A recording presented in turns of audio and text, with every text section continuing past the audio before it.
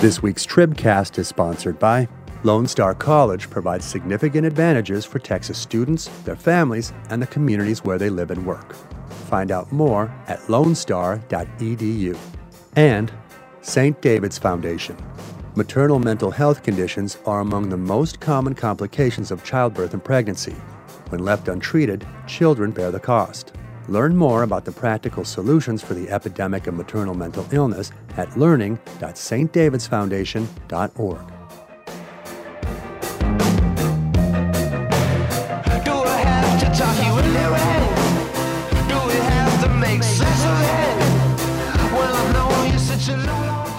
Hello and welcome to the Texas Tribune Tribcast for December 10th, 2021. My name is Matthew Watkins, Managing Editor of News and Politics for the Texas Tribune. Today we're going to do kind of a little bit of a different format for the Tribcast because of some breaking news that happened this morning, a Supreme Court ruling in the Texas abortion law case, which means we are going to be joined by just one reporter, and it is our Supreme Court judicial expert, Reese Ochsner. Reese, I hope you're not too exhausted and can help us walk us through this ruling. Thanks for joining us. Happy to be the lone guest for today. It's an honor, Matthew. All right, very good, very good. Okay, so basically what happened here today was the U.S. Supreme Court made the decision to not block the enforcement of this Texas abortion law, which bans abortions at 6 weeks, but did allow legal challenges to move forward in the case. Can you explain to us what happened here? Kind of walk us through this ruling? Yeah, sure. So just like first surface level, two things happened with two different cases. The first was the lawsuit that we've been watching for months now from abortion providers. They first filed in the summer, and it's hit several roadblocks since, and it was sitting pretty much without any action for a couple months now. And so basically the Supreme Court freed that case to return to the U.S. District Court and resume the proceedings that have been paused for some time now. The Supreme Court did not do that just freely. They removed certain key defendants from that case. I can get into that in a bit, but that's essentially the first thing that happened. The second thing is the Department of Justice lawsuit. The lawsuit waged by the Biden administration has effectively been halted. The Supreme Court decided just to end that lawsuit in a very short opinion today. And so those are the two cases that have been the highest profile ones. And now we finally seen what the Supreme Court has decided. Okay, and so basically, if people remember, what happened was this lawsuit that has been allowed to continue was filed before the law was supposed to go into effect on September 1st. There was a hearing, I think, for the Friday or maybe the Monday before the law went into effect. I think it was the Monday now, but then the Fifth Circuit Court of Appeals stepped in and blocked that hearing, right? The abortion providers then appealed to the Supreme Court. The Supreme Court declined to step in then, but now have kind of stepped in and are allowing that case to proceed. So we should expect now, right, is for the case to go back to the federal district court, where presumably that judge will likely take action pretty soon. In fact, the Supreme Court urged the judge to act quickly on this, right? Yeah. So we're back in the U.S. District Court. It's a little bit of deja vu because the judge, Robert Pittman, is actually the same judge that was in charge of both cases. And so the law was temporarily blocked, or the enforcement was blocked for about 2 days as a part of that Department of Justice lawsuit. The Fifth Circuit also stepped in on that case and reversed that order. And that's just one of the many events that kind of dominoed into the Supreme Court getting involved. At that point, this abortion providers case had been stalled for some time. So many people thought that the Department of Justice's involvement is kind of what might have kickstarted the Supreme Court in taking out both cases. But essentially the Supreme Court is mostly focused on the technical and procedural difficulties of Texas's law. They haven't concerned themselves so far with the overall constitutionality of it, nor with the right to an abortion in general. It's really about, can Texas get around constitutional precedent through this enforcement mechanism by allowing private citizens to sue. And so we didn't get a complete answer again today, like many people are hoping for. And, at first glance, a lot of people say, oh, yeah, this is a win for abortion providers. And I've heard it kind of characterized as it wasn't a huge loss, or it wasn't as big of as a loss as it could have been, because it's not really clear how abortion providers can win at this point. Going back to the defendants in that case, the judges and the state clerks, that's what the Supreme Court said, that the judges and the state court clerks cannot be named as defendants. And that was like a key strategy for abortion providers. They were trying to block them from taking on lawsuits altogether. Now it's a little bit murky as to where we go from next. Right. Of course, the enforcement mechanism that is so kind of beguiling to people is that basically it's the state that's not enforcing the 6-week ban. It's any private citizen can sue and reap damages. And basically the potential liability of that is what has kind of had a freezing effect on abortions past 6 weeks, right? And so the idea of suing the district clerks and the judges is basically that they can't, if you sue them and get an injunction saying they can't accept lawsuits based on this ground, then you've essentially taken out the enforcement mechanism there, and it can't be enforced in the way that people are so concerned about. But now, as you mentioned, right, now they're going to have to come up, if they hope to get this law in effect blocked and remove that liability that's having the freezing effect, they're going to have to come up with some other way, and it's not entirely clear what that way is right now, right? Right, exactly. Yeah, that's how Judge Pittman approached his order before he blocked. He kind of took the teeth out of the law, if you will, by blocking lawsuits from ever coming into effect in state courts. And we even saw some providers resume services during that time that were previously blocked by SB 8. But we're not going to see like resuming of services in that same way right now, because effectively, the law is still in effect. It's been in effect for over 100 days now, and that hasn't really changed with this Supreme Court decision. Right. So the reaction among abortion providers today has been pretty bleak, right? We saw a little bit of celebration in kind of the minutes after. I remember a statement from Whole Women's Health, but as the day has progressed, it feels like there's been a lot more concern. Mark Heron, senior counsel for the Center for Reproductive Rights, is quoted in one of our stories saying, "This is a dark day for abortion patients and for physicians and providers." Amy Hackstrom Miller, who runs the Whole Women's Health clinics, I believe there are 4 in the state of Texas, said that the future of her clinics looks bleak. Her quote, "Staying open is not sustainable if this ban stays in effect much longer." And so, like you said, it wasn't a complete denial. It wasn't a loss for the abortion clinics and for people who believe in abortion rights, but it's not necessarily an encouraging sign either.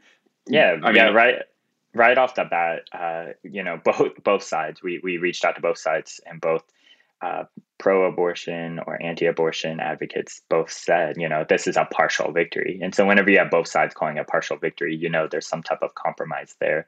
But yeah, like you said, the initial response from abortion providers was like, oh yeah, this is, a small step towards victory. But I think just as, diving into that opinion and realizing kind of the implications, and kind of what, the opportunity cost, like what did we lose out on with this decision? Well, we didn't get an answer on whether this enforcement mechanism, actually, it seems like it's allowable right now. It seems like other copycat laws could come from Texas or other states for a whole host of constitutional rights. And that's what some of the justices address as well. There wasn't a firm condemnation of that mechanism. And, we probably won't see one unless the case gets back to the Supreme Court or another similar case.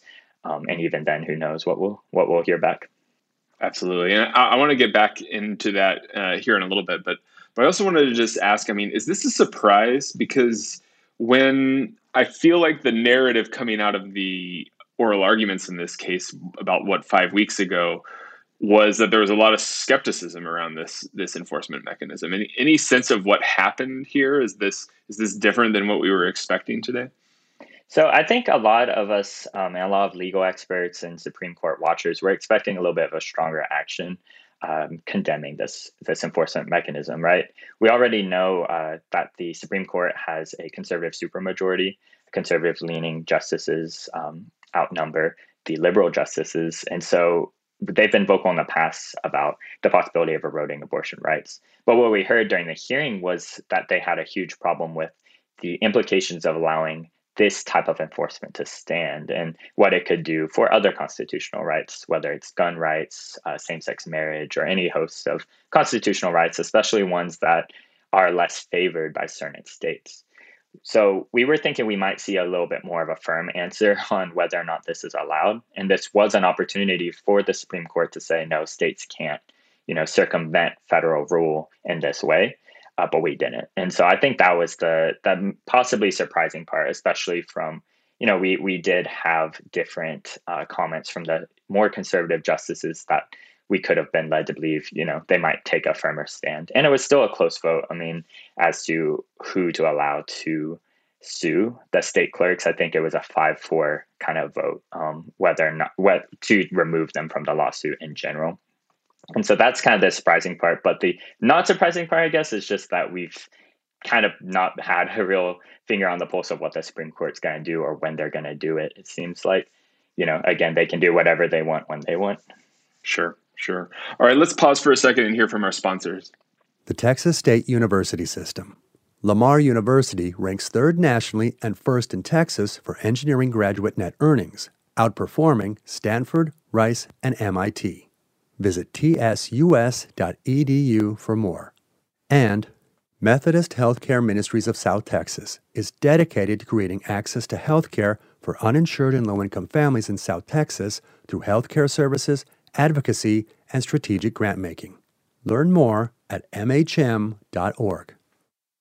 Okay, Reese, I want to talk a little bit more about this idea of it pertaining to other constitutional rights, because this is something that has come up a lot even before the ruling today. And I think a lot of people are remarking on even some of the justices. I mean, we had quotes from Justice Sotomayor, who basically said Texas's scheme in the future will be kind of repeated, copycatted almost, to target, quote, the exercise of any right recognized by this court with which the lawmakers disagree. This is no hypothetical. New permutations of SB 8 are coming.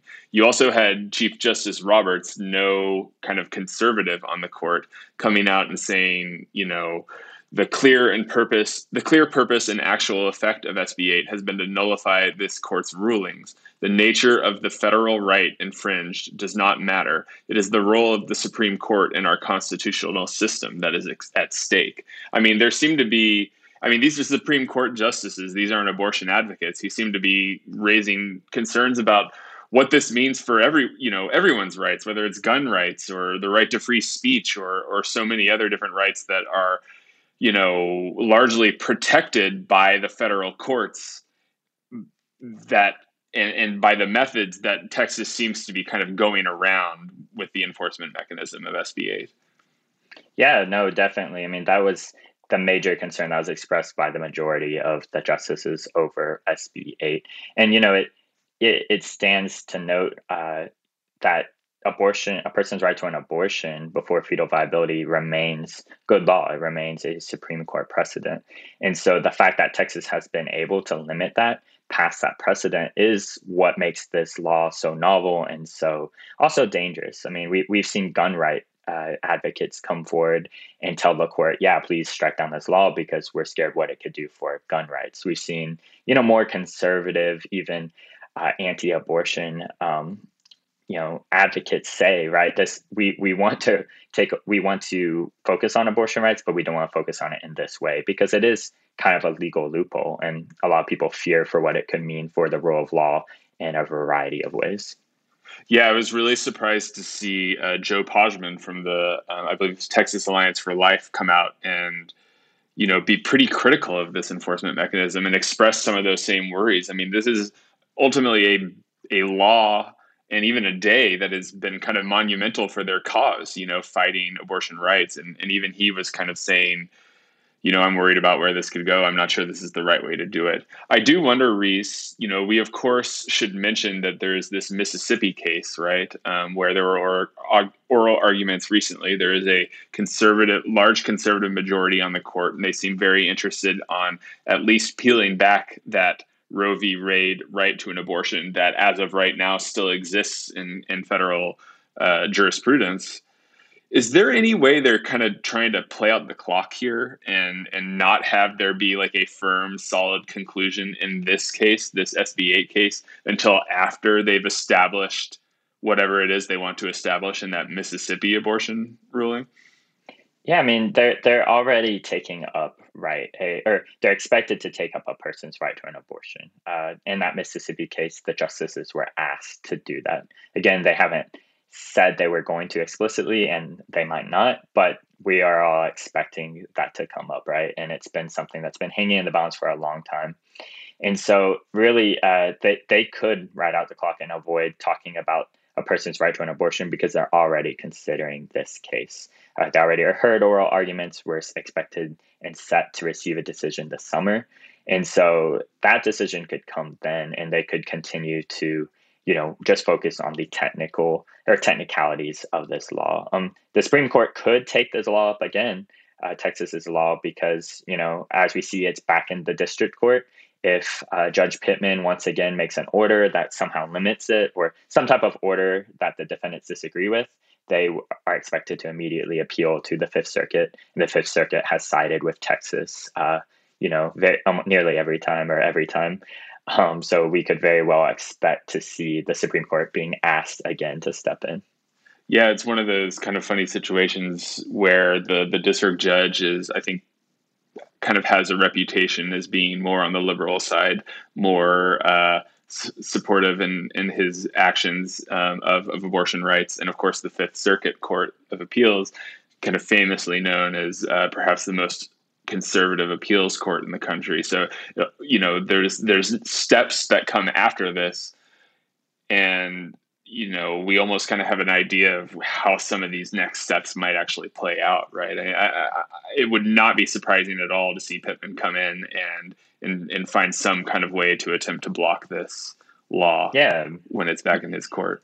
Yeah, I mean, I think, everything about this case has been unprecedented. So from every stage, we're like, we have legal experts saying a judge can do X, Y, Z, and then others saying, no, they can't do that. There's a lot of debate over the jurisdiction that even these federal judges have.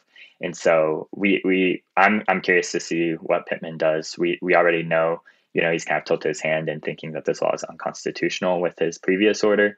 And so, I'm curious to see what he does there. Yeah, very good. So there was one other ruling in this around SB8 this week too. There was a ruling in a district court. Can you tell us a little bit about that and how that pertains to all this as well? Sure. And so this is kind of the strongest, I guess. It was a final judgment order declaring SB8 as unconstitutional, and this was a judge, a retired judge, he was a registered Republican. People weren't really sure what to expect. It is in state court, so there's less jurisdiction there. It wasn't speculated that he could really have the same weight as a judge like District Judge Pittman could do, or the Supreme Court, of course. But he essentially declared that the law was unconstitutional, which had a direct bearing on the 14 cases he was overseeing. So these are 14 individual cases filed in state courts challenging the law. And so he essentially did resolve those lawsuits. The people, the defendants in those cases can't sue the plaintiffs. And so Texas Right to Life was named as a defendant. They can't sue those plaintiffs now because of that judge's action.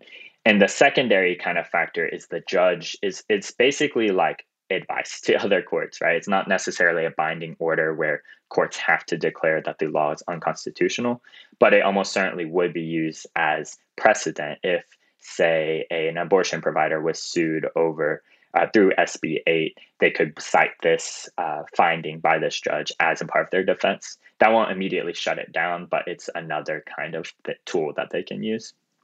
And of course, as you pointed out in your previous reporting, that one of the concerns about this law is that there's no way to recoup legal fees if you are sued, right? And win your case, right? So an abortion clinic could basically be sued, have to defend itself, even if it has this ruling behind it and wins the case. It would presumably have to spend a good amount of money on lawyers and legal fights to get to that point, which in and of itself has its own chilling effect. It's just part of the kind of complicated, fairly creative setup that Texas lawmakers put into this law.